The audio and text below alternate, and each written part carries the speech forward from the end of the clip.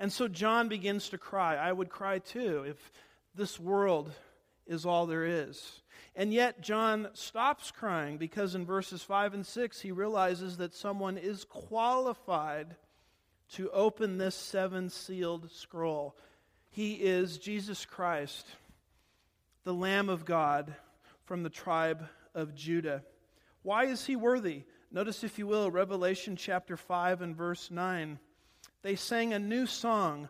Worthy are you to take the book and to break its seals, for you were slain, and you purchased for God with your own blood men from every tribe, tongue, and people and nation. Why is Jesus Christ qualified to open this scroll? Because he is not just the world's creator, chapter 4. He is the world's redeemer. There's nobody more qualified than him. And so Christ takes the scroll, verse 7, and what is going to begin to happen in chapter 6 is he's going to start pulling open the seals. And by the time the seventh seal is opened, remember the seventh seal will trigger the trumpet judgments. And the seventh trumpet judgments will trigger the bowl judgments. And by the time the seal is open, we know which direction this effort is going. As God's kingdom is coming to the earth finally. Finally, the prayer of Matthew 6 and verse 10 is being answered. And the ultimate victory belongs to this man, Jesus Christ. And so all of these heavenly entities, the angels, the elders, the four living creatures are praising Jesus Christ. What is the bottom line? The bottom line is simply this: Thy kingdom come, thy will be done on earth as it is in heaven. The book of Revelation is about the authority of God coming to the earth and vanquishing Satan. Does God have the right to do what this book describes will happen? He has every right. And the reason he has every right is because he is creator of all things, chapter 4, verse 11. He is redeemer of all things, chapter 5, verse 9. He is worthy. You'll notice the word worthy because he's creator, chapter 4, verse 11. You'll notice the word worthy because he is the redeemer, chapter 5 and verse 9. And then very quickly what begins to happen is Jesus Christ now begins to open these seven seals on this scroll. Every time a seal is opened, a judgment comes to the earth. And so here are the judgments. The first four judgments are what we call the four horsemen of the apocalypse. There are four horses that come forward. First, there'll be a white horse. Then there'll be a red horse. Then there will be a black horse. And then there will be an ashen horse. And in Revelation 6, 1 and 2, the first seal is opened, and a rider on a white horse comes forward and brings peace to the earth.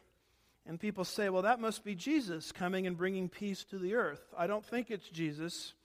I think it's the Antichrist. This can't be Jesus because Jesus is in heaven opening the seven-sealed scroll, not riding on a horse down below. Furthermore, when Jesus brings peace to the earth, it'll be permanent.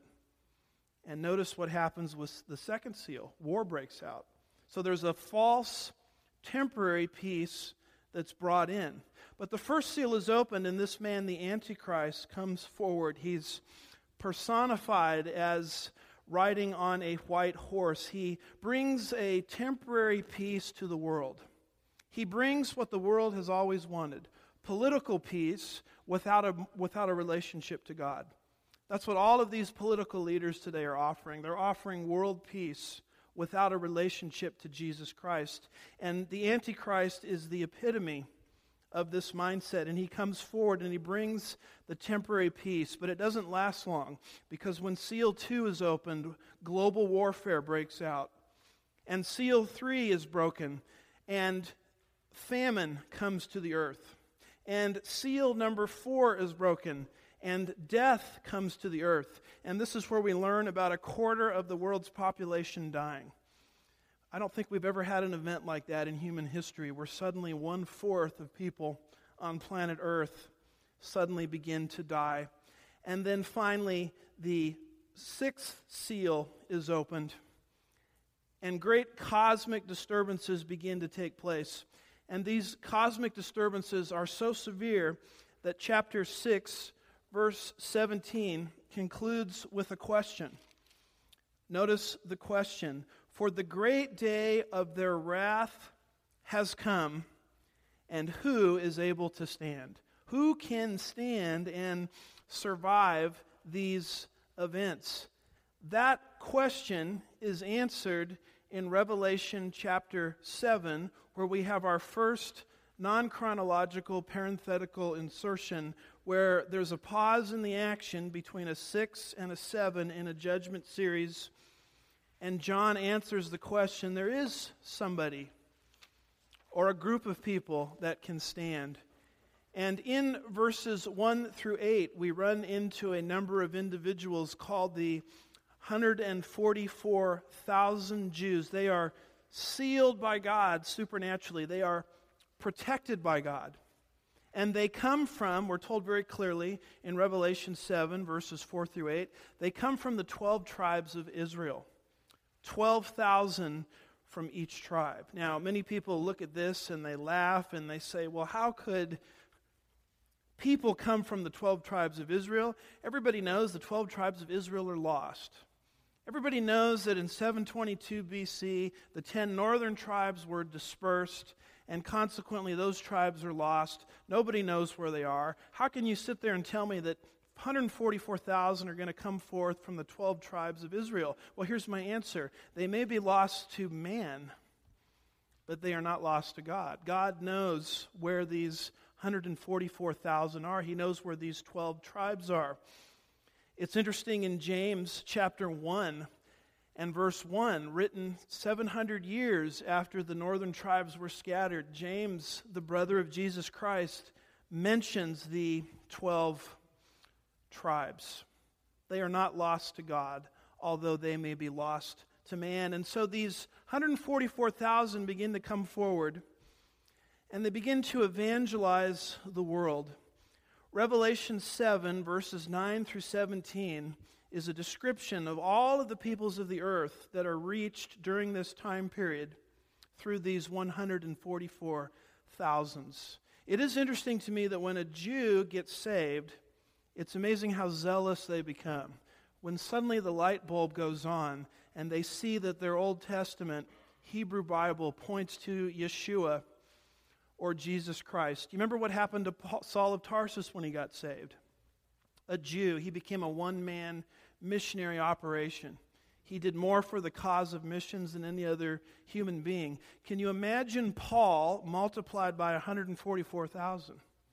That's the group that can stand. They are brought to faith early on in the tribulation, and they begin to evangelize. So you have two groups here in Revelation 7. Revelation 7, verses 1 through 8, and there's another group in the second part of the chapter, Revelation 7, 9 through 17. The first group is numbered, the second group is innumerable. The first group are Jews, the second group is all nations. The first group is sealed, the second group, most of them are slain as they come to Christ. The first group is sealed before the tribulation starts. The second group is converted out of the tribulation period. The greatest revival in the history of the world breaks forth as God's hand is on this Jewish nation once again, and He's using them to evangelize. Why is God using Israel? Going all the way back to the Abrahamic covenant, God said to Abraham, I will bless you, and through you the world will be blessed. And guess what? God has not stopped blessing the world through Israel. Israel is the gift that keeps on giving. So Israel moves to the forefront. A first fruits group, not the whole nation, but a smaller group, begins to evangelize, and many people come to Christ during the first half of the tribulation period. Why is God not using the church here in Revelation 7? The church, with its missionary endeavors, has been the instrument that God has used for the last 2,000 years. Why is God using Israel once again? Why is He using a small group of Jews that are converted? They're called the first fruits early on. And the answer is because the church is in heaven watching these things. And so the case is beginning to be built more and more for the doctrine of the pre-tribulational rapture of the church. One other quick point before we take our break. These things that we've studied thus far fit hand in glove with a discourse that our Lord gave called the Olivet Discourse. Why do we call it the Olivet Discourse? I asked that in one of my classes, and a student says, because we get all of it, and that would be a wrong answer. It's given on the Mount of Olives, and Jesus, in a parallel passage, describes the events of the tribulation period. And so all of the seal judgments that we have looked at line up perfectly with the birth pangs that Jesus described there in Matthew 24. And so the first non-chronological parenthetical insertion is completed. And when we return from our break, we'll come back at 3:30. We'll begin to look at the seventh seal and the trumpet judgments. So I'll see you in 15 minutes.